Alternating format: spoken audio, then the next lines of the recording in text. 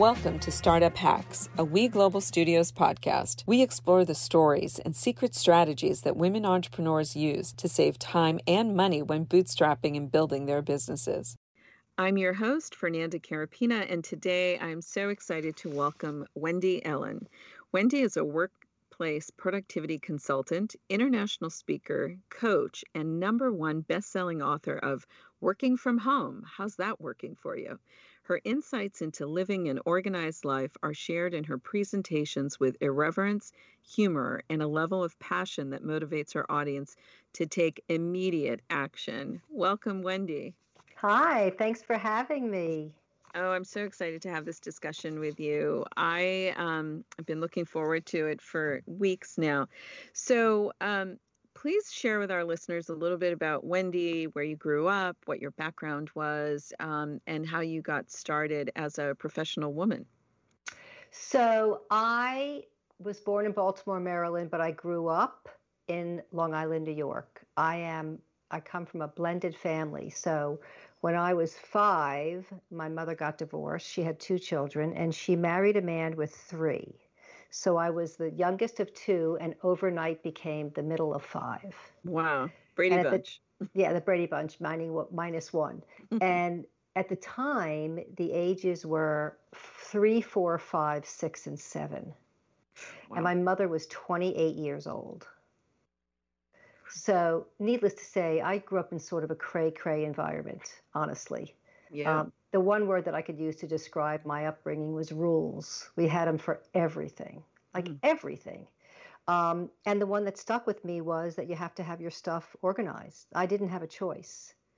But, then I grow up and I go and get into corporate America. I was in the advertising agency world for many, many years. And I found myself watching the way people operated. And I was so blown away by how dysfunctional people were. I didn't get it. I didn't understand why people had so much chaos and overwhelm and clutter everywhere. Piles and crap and always late and never honoring their word. And I just watched people operate and I thought, God, what is it? Why am I so different? What is this gift that I have that other people don't have? And that's what I saw it as. I saw it as a gift. Mm-hmm. So in 2000, when I had enough of corporate America, I left and I realized that I had a gift and that if I could figure out how to take what I did that was working so well for me and teach people how to live that way, that they wouldn't need to be stressed out all the time about the way they operated. And here I am 20 years later, growing a business that literally just helps people get their shit together. I don't know how else to say it. That's about as honest as it gets. How do you really create a lifestyle where the operating is not something you have to focus on every day or not do it at all? Most people don't think about the way they operate. I always say it's one thing to love what you do, but it's another to love the way you do it. I love the way I live. Yeah. Wow. I'm so excited to kind of dig into the actual work that you do, but I am gonna ask you to just back up a little bit and share with us what you did kind of out of school. I mean, when you graduated from school, did you think you would be an entrepreneur? Did you go straight into corporate America? I mean, what was your corporate kind of profession initially? My father was a writer for television. I always wanted to be a writer. And so my major in college was creative arts, writing and creative arts. And I left there thinking I was going to be a writer. So I got into the advertising agency world thinking that I would copyright, and I hated it. But what I was really good at was became the traffic director. Like I got juggling a lot of moving parts was kind of my jam. I just got that. I wanted to be the one that was in charge of getting all these different things done and hooking them together. And, I had to stay on the copywriter and I had to stay on the art director and I had to make sure that we were meeting these deadlines. And that really spoke to me. So I left the writing part, which I didn't like, moved over to the traffic directing part, and then from there went on to selling radio and newspaper and magazine. I went from the agency side to the sales side of advertising.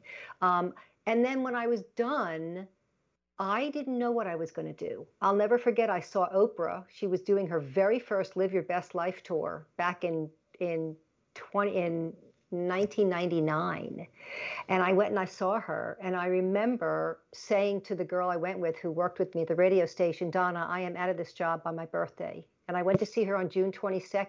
My birthday is the end of November. I said, I have no idea what I'm going to do. I can just tell you right now, I'm out of this job. And I put it out into the universe. And all of a sudden, something became available to me. A girlfriend called me and said, Wendy, there's a business for sale. I think it would be perfect for you. I said, I don't want to own a business. She goes, you just got to talk to them. Well, I own a business. I remember waking up the next morning and saying to my husband, okay, I own a business. Now what do I do? I never wanted to own a business. I never had a business mind. What was the business? I bought a company called the 25th Hour, which is the name of my company to this day. And at the time, it was a personal concierge service. It was, if you need an extra hour in your day, you hire me and I run your life. So I wound up having the keys to 25 people's homes and I ran their life, their crazy, busy, wealthy life. And they paid me. And I hated it because all I kept doing was enabling them to live this way.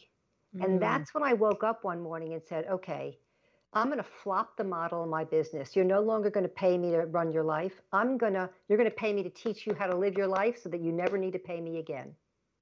Makes sense. And that's when it took off. And just out of curiosity, did any of your original clients hire you for your new model? Yes. And then they wound up learning how to live and flourishing, and off they went.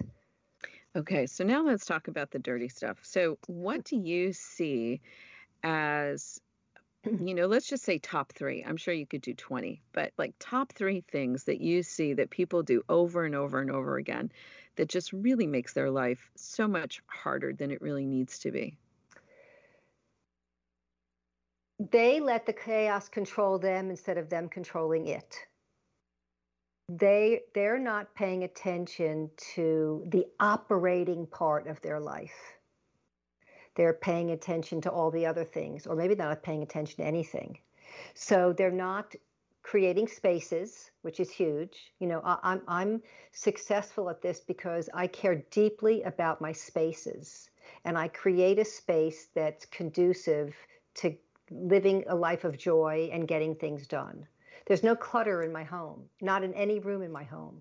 It doesn't stay in my life unless it has a permanent home, and a pile is not an option. So first it's about the stuff, because the stuff is what really gets people. And they just don't do anything about it, and they don't do anything about it. They don't do anything about it. They're not making decisions, and before you know it, it's overwhelming. And then they're living above their means spatially, just like you can live above your means financially. So stuff is really a problem. And I don't people understand that people get that. I also, particularly for women, they have a really hard time setting boundaries around their time. And I am so good about setting boundaries around my time. Like, I really get that if I'm going to sit in a meeting every day, all day long, then if I don't block out time to get the work done that all the meetings generate, then I've done myself a disservice. So you don't get to have a meeting with me if I don't first get to have a meeting with myself. And why do you think that, or do you have any hunches on why it is that people let their lives kind of get out of control? Mostly because they don't know how to control it. They just don't know. They don't have the skills. They've never had the tools. They've never been taught the strategies. Because once they work with me and they learn the strategies and they put them into action and they stick with them long enough to reap the benefits, that's the key here. It's sticking with it long enough to reap the benefits. It's like the first time I went on hormones, I got the cream and I would rub it on the inside of my arm or the inside of my thigh, and I do it for a couple of days. I didn't see any results, so what did I do? I stopped. I didn't stick with it long enough to reap the benefits. It's like any other habit that you're changing. You've got to give it time to sink in. You got to stick with it. It's like a diet. It's like, I always say I'm like the smoke enders and the Weight Watchers of getting organized. People always go, what do you mean? And I go, well, what do they all have in common? You got to want it bad enough. Losing weight, quitting smoking, getting organized. You got to want it bad enough. There's got to be the reward at the end of the tunnel in order for you to stick with it, because it's not an easy thing to do.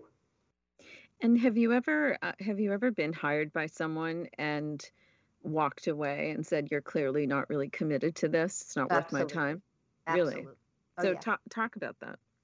Well, I had a woman who was sort of borderline hoarder, and I don't go anywhere near that. If somebody even says they have a hoarding tendency, they're not my client. I'm not qualified, I'm not educated, or am I interested. So I won't go there. But there was a woman who kind of convinced me that she was walking the fine line, and I really wanted to help her. And as it turned out, as we were getting stuff, as we were clearing things out, she was coming through the back door with more stuff. Literally, until I finally said, it's not going to work. It's not going to work. And, it's interesting. When I talk to people on the phone about this issue and they laugh a lot about it as they tell me, that's a sign to me that they're not serious. And it's got to be a serious issue in order for me to do this work, because it's not easy work to do with somebody. And I always say, you got to want it more for you than I want it for you. I really want it for you. I am so committed to teaching particularly women entrepreneurs how to set themselves up for success right out of the gate. And it is up to you. It is your responsibility. And it's so, so needed too, because there's so many challenges that already exist out of the gate. You really want to have all your ducks in a row to increase your chances of success. And this is something you can control, right? Absolutely. I always say there are so many things in our life that are out of our control. This is not one of them. Right, right, absolutely. So, so let's talk a little bit about the book. I mean, incredible timing, right? In terms of the Yeah. release of the book and COVID, et cetera. So talk a little bit about what was happening at the time. You started writing the book obviously before COVID hit. And so walk us through that. I didn't actually. So I had been growing my business on an international speaking platform. About 7 years ago, I took a course on how to use speaking as the platform to grow your business, and it just flourished. I was getting on a plane and flying to Paris and speaking on a stage, and then having my husband meet me, and we were traveling for the next week and coming home, and 3 weeks later I'd go and do the same thing in Ireland, and I was absolutely loving it. People would say to me, how do you deal with the travel? And I said, well, the only part of the travel I don't like is the travel. Like, once I'm there, I'm really happy. Mm-hmm. So then COVID happened, and every one of the 12 speaking engagements that were on my calendar for 2020 went away instantly. And I remember it so clearly. March 16th, I was looking out my office window, and Marty, my husband, was backing up his convertible in the driveway because he had his office in the back seat. And I said, what are you doing? And he said, what do you mean, what am I doing? I'm moving home like the rest of the world. And I thought, oh, so I'm going to be the one to experience it as well. Now, I've been working in my house for 20 years, but alone with my puppy, with no distraction. Now, all of a sudden, I got somebody that's trying to figure out where the best place he is going to work from. So he moves from the kitchen table to the dining room table to the screened-in porch, until I finally said, dude, you got to pick a room. Like, I don't care which one it is. Pick a room, any room, and park it. And I said to him a couple of days later, why don't we just order like an inexpensive writing desk from Mayfair and put it upstairs in the sitting area outside our bedroom? And he looked at me with the most serious face and he said, Wendy, we're not spending any money on this. It's going to be over in a month. By July, the writing desk was up in the sitting room, and that is where he's been ever since. Mm-hmm. So it affected me, and that's when I said, oh my God, Marty, the whole world is freaking out right now. He said, what are you talking about? I said, all those people who get to leave their clutter and dysfunctional home every morning and go to the office are now stuck. I got to write a book. And I literally got in the car and called my friend who has a Airbnb 40 miles south of Atlanta, where I live. And I holed up in her Airbnb for a week, and I wrote the book. I said, really? Now is the time to do this, and I want to be one of the first ones to do it. And I did it. And I literally, every chapter highlights a client that I've worked with over the years, that I was able to help them with some specific challenge relating to working from home. So I had been working with people working from home for years.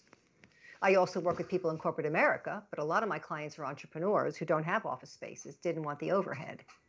So I literally looked at my clients. I called all of them and said, I want to highlight a chapter on you. I'm changing your name. Are you okay? And most of them said, you don't even need to change my name, but I did. And so it's in a really digestible format where you can relate to somebody's particular challenge and then grab the actionable solution that I recommend that worked for them. And then it just climbed up the New York Times bestseller list. It climbed up the Amazon bestseller list. Amazon. It climbed up the Amazon bestseller list, and it got the word of corporate America, the attention of corporate America.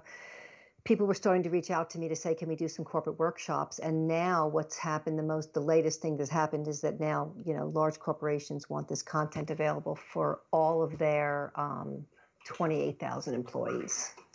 Right. So I am making my curriculum available. And let's dive into the curriculum, because I know you do a lot of work.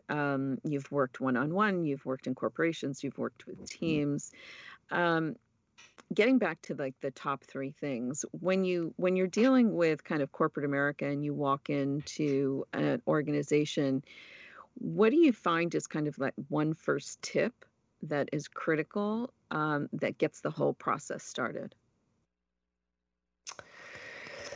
When you're talking about corporations, I just want to make sure I understand the question. Yes. Right now, see, here's the thing. It doesn't matter who you work for or what you do. All of us as humans have this universal challenge of, from the time we wake up to the time we put our head on the pillow, how do we get stuff done? That's really what our lives are about, right? That's what we do. We're all getting things done. We're getting things done in several different capacities, in several different arenas. So let's start with probably the biggest stressor, email. Everyone's got an email inbox, not going away anytime soon, I'm afraid, right? But we were never, from the beginning, really taught how to deal with an email inbox. So for most of the world, they have 10,000 plus emails living in their inbox. Now, for a lot of the world, that doesn't bother them. And I always say, if it doesn't bother you, it doesn't bother me. I don't want to put a square peg in a round hole and ever make anybody do anything that they don't need to do. But I can tell you right now, I have 7 emails in my inbox. If I had 10,000, I can't even imagine what I'd be. Oh my God, I won't even tell you how many I have. And here's the thing, if it doesn't bother you, it doesn't bother me. But most people, they don't know any different. You're probably thinking to yourself, well, I never thought it bothered me, but maybe if you taught me another way to live, I'd realize how much it now bothers me.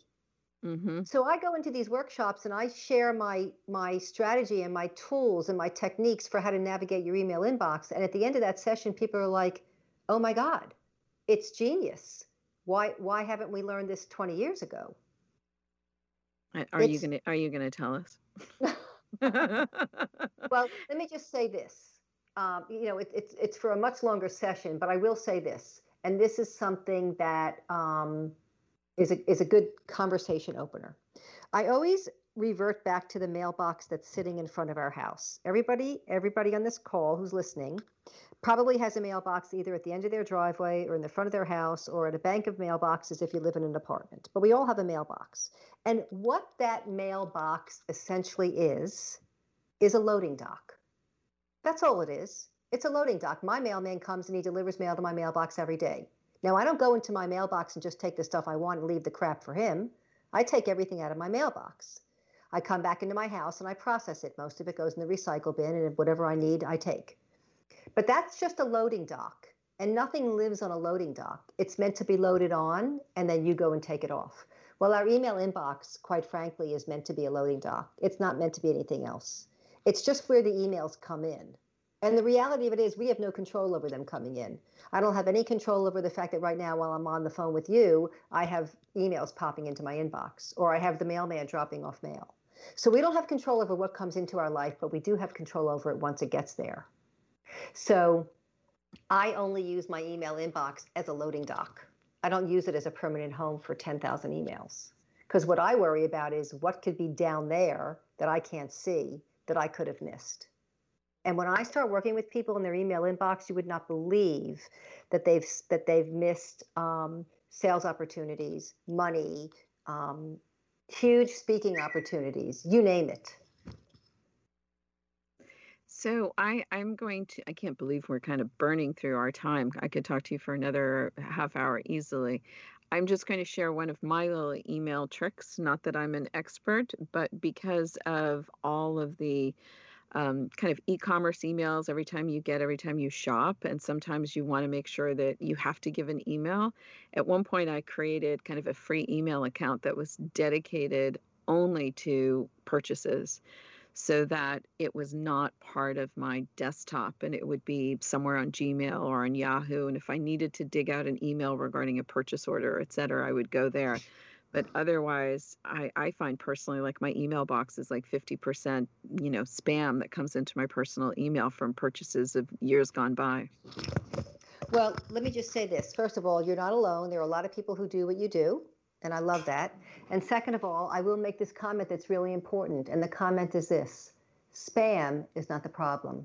Your commitment to deleting it is. Got it. All right, I'm going to switch gears now because I want to get to the hacks before we run out of time. What are your top 3 startup hacks that you've used or use that save you time, money, and gain a competitive edge in your own business?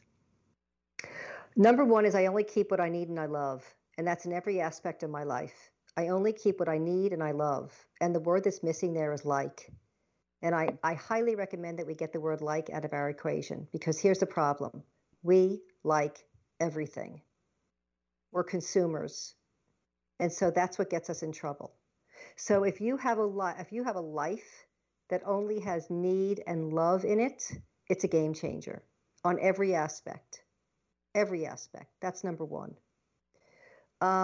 Number 2 is pay attention to the way you operate. Look at how you spend your time. Look at how you work in your email inbox. Look at how you deal with the functioning modality of growing a business, because most people don't pay attention to that.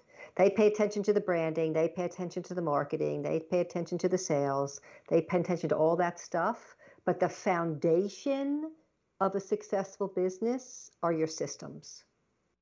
What are your systems? What do you do the same every day? That's going to make a difference. And if you set those up right out of the gate and you follow them and you work them, because no system works unless you work it,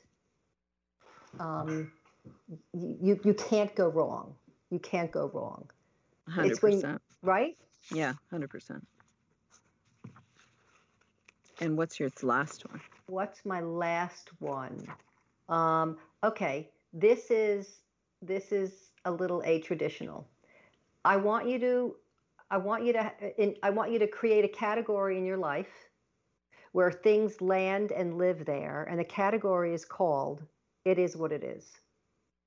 Because we got those categories. If you now are at home working and homeschooling and having to now deal with who's cooking dinner, who's walking the dog, whatever that is, those are your non-negotiables, and they fall into the category of "it is what it is." I have, for years, people have been saying to me, "But I don't know what to do. I have kids." And I'm like, well, look, you decide to have kids. They're your kids. Unless you're going to give them away or kill them, they're your kids. So you got to work around them. So what are your non-negotiables? And those are the things that get plugged in first, and everything else has to come in after that. Those were excellent. Thank you. And I am halfway through your book, and it's excellent and highly recommend it. So if our listeners wanted to learn more about you and what you do in your book, please share a website or a way they could learn more. The easiest thing is just to go to wendyellin.com. That's the best. That's the most direct way. It's wendyellin.com, and Ellin is Ellin. And then once you're on the website, you can buy a book. You could buy a book directly. You could buy it from Amazon, or you can buy a book directly from me, and I'll sign it and send it to you personally. And then you can sort of tool around and find out what opportunities there are. But wendyellin.com is just the most central place to find me.